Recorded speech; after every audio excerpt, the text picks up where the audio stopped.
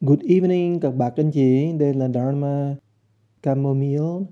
Chamomile là một loại dược thảo, cũng là một loại trà mà khi mình uống vào thì tim của mình sẽ đập nhẹ lại, óc của mình sẽ thanh thản ra và mình sẽ rất dễ ngủ. Trà Chamomile thường được dùng để mình uống vào bữa tối vì nó không có caffeine. Bữa sáng thì mình uống cà phê Pháp Dharma Espresso cho nó tỉnh táo, nhưng mà bữa tối thì lâu lâu nếu mà thầy rảnh thì thầy sẽ pha một ly trà chamomile để cho các bạn uống và ngủ cho ngon. Thưa các bạn, A Dục Vương là một vị vua nổi tiếng, không những là nổi tiếng đối với nhà Phật mà nổi tiếng khắp nước Ấn Độ bởi vì đặc tánh thay đổi từ đen ra trắng, từ một người ác đức mà ra một người rất là hiền lành nhẹ nhàng. Thưa các bác, câu chuyện của Ngài thì được viết rất nhiều và huyền thoại cũng như là thần thoại rất nhiều về Ngài. Làm như những người mà nhiều khi chúng ta có cái thành tâm biến thành mê tín hoặc là nhiều khi cuồng tín. Nhưng mà chuyện của Asoka rất là cảm động. Có một câu chuyện mà thầy muốn kể lại các bạn nghe, đó là câu chuyện của ngài Asoka sau trận chiến Makelinga. Cái trận chiến này là một cái trận chiến đẫm máu. Thì bên của Đức Asoka, Đức A Dục Vương của triều đại Maurya đã chiến thắng và Kalinga đã thua, cả 100.000 người bị chết và 150.000 người làm tù binh. Thì trong lúc đó nhiều người tối hôm đó là đã chết và mùi thối đã bốc lên, mùi tanh tưởi của máu. Sáng hôm sau ngài dậy rất sớm để đi ra thám thính, hay là mình gọi là đi thẩm tra mặt trận mà rất nhiều người chết đó. Thì lúc ngài đang đi thì ngài thấy một chiến binh già của phe địch đang rên rỉ. Ngài xuống ngựa đi bộ tới, thì ngài mới quỳ xuống thì thấy người chiến binh đang cố với tới một cái bình nước. Ngài không giúp cái người chiến binh này mà cũng không có giết cái người chiến binh đó, mà ngài chỉ nhìn, lặng lặng nhìn. Người chiến binh khi thấy ngài tới đó thì lại buông tay không cầm cái bình nước mà chỉ tay vào mặt ngài nói: đồ quỷ sứ, đồ ác quỷ. Ngài ngạc nhiên vô cùng. Ở cái giây phút cuối cùng như vậy, cái lời của một người sắp chết mà nói vào mình, mà chỉ vào mặt mình, mà nói mình là ác quỷ, thật là một điều làm cho ngài rất là chấn động. Ngài chưa kịp phản ứng thì người chiến binh già đó tắt thở, tay búi xuống nhưng con mắt vẫn trợn nhìn ngài.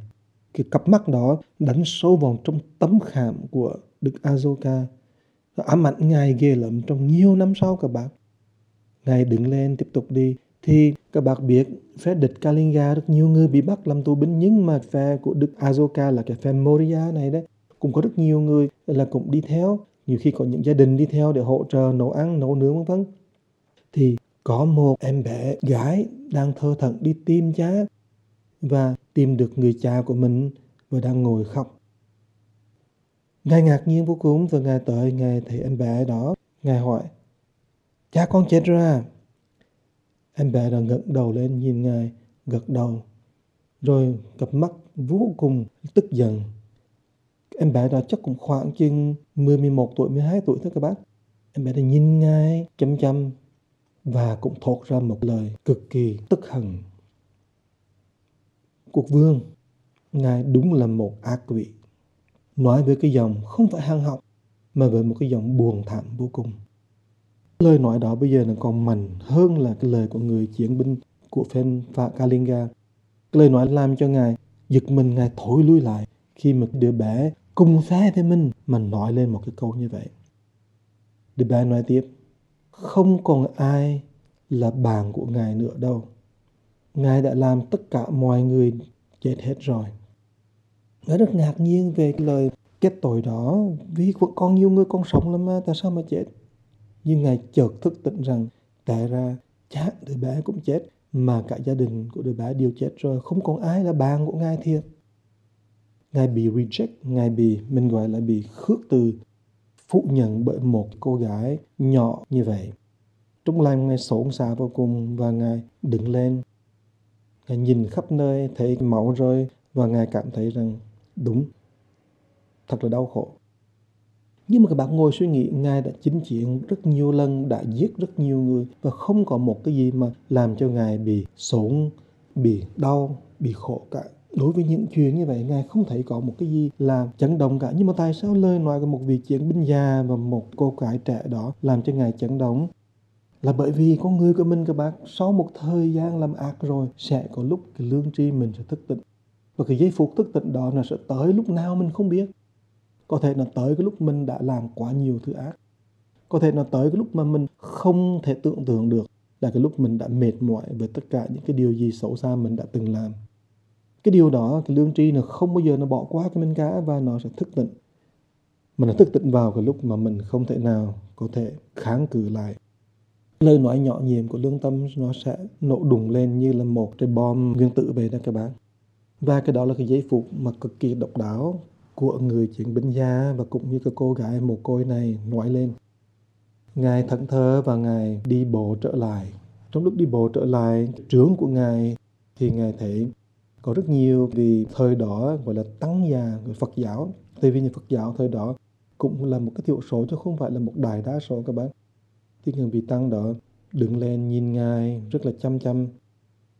Ngài đi ngang thì vị tăng mỉm cười nói với Ngài: "Con đang buồn à?"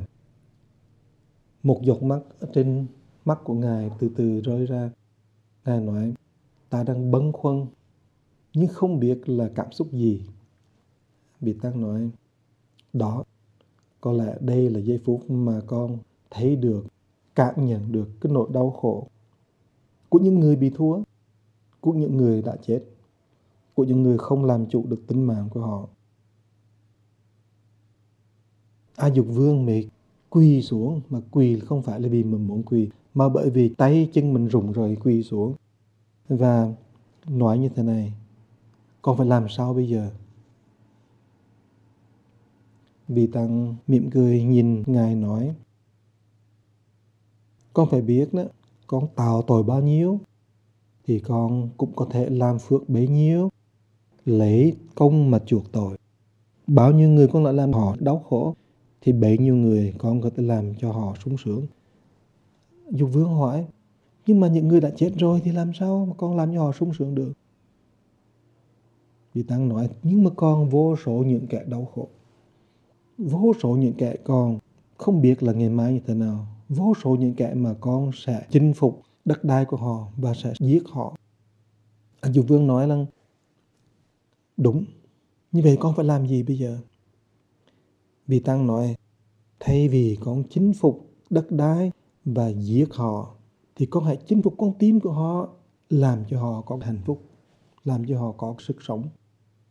Nhưng mà con làm như vậy, con có thể nào rửa bỏ đi tất cả những tội nghiệp đã làm ra chưa? Ăn thua là nếu tâm con thay đổi đó, thì con mới có thể làm cho bao nhiêu nghiệp chướng, bao nhiêu sát nghiệp của con từ xưa đó, nó sẽ tiêu trừ. Còn không thì quả báo nó vẫn tiếp tục. Con hãy làm lời cho người sống, và con hãy làm những tế độ cho người chết để giúp cho họ bớt đi những đau khổ và làm giảm mất đi những sự thù hằn. Nhưng mà con làm sao làm cho họ hết sự thù hằn? Con hãy chấm dứt sự thù hằn trong tâm con." Thưa các bạn, đó là một mẫu chuyện mà rất là độc đáo. Đương nhiên là thầy có biên soạn thêm để make sure rằng là nó có cái ý vị. Nhưng đó là một câu chuyện mà được truyền lại trong nhiều năm tháng, để nói rằng Đức A Dục Vương đó là một cái người rất đặc biệt, là bởi vì biết nghe cái lương tâm và biết cải thiện. Và vì vậy cho nên các bạn biết không, cuối đời của Ngài đó, Ngài không chết là bởi vì người ta sát hại, Ngài không bị chết là bởi vì bị mưu đồ sát hại, chém giết, mà Ngài chết rất là thảnh thơi. Bao nhiêu tài sản của Ngài đó, gọi là tứ tài của Ngài đó, vàng bạc châu báu, Ngài đều cho hết tất cả những người xung quanh. Và Ngài chết một cách rất là tự tại, thản nhiên vô cùng, chứ không phải chết quằn quại vì đau đớn. Đó là một cái bằng chứng của một cái chuyện là mình có thể quay ngược lại cái sát nghiệp, mà cái sát nghiệp là cái nghiệp khó trả nhất trong tất cả các nghiệp, sát đạo dâm vọng tụ. Và đó là một cái gương mà chúng ta có thể thấy rằng đó, nếu mà mình buông đau thì lập tức thành Phật. Nếu mình có thể thay đổi được tâm tư mà gọi tâm tư thù hằn, cái tâm tư mà dai dẳng theo đuổi những cái chuyện ích kỷ, chỉ muốn là chứng minh cái quyền lực, chứng minh cái bản ngã mình phải buông đó đi rồi đó, thì tự nhiên mình mới thay đổi được cuộc đời. Và cái bài học mà quan trọng nhất để chúng ta có thể ngủ ngon đêm nay đó, là chúng ta khi mà mình nằm xuống, nhắm mắt lại, đêm nay thì mình hãy buông đi những tư tưởng, những con người đó mà mình đã ghét, đã thù, đã khó chịu. Hãy buông đi những tư tưởng đó, để mình thấy rằng đó là mình sáng mai mở mắt dậy thì mình có một cuộc đời mới và mình hãy tái tạo vận mạng của mình trong mỗi ngày. Thì lúc nào mình cũng biết rằng đó, chuyện ác mà mình làm hồi xưa thì đêm nay mình có thể ngưng lái và bắt đầu một tư tưởng mới cho ngày mai. Chúc các bác một giấc ngủ ngon và hy vọng rằng là Đức A Dục Vương luôn luôn ở trong lòng của bác và hướng dẫn mình đi tới một ngày đẹp trong tương lai.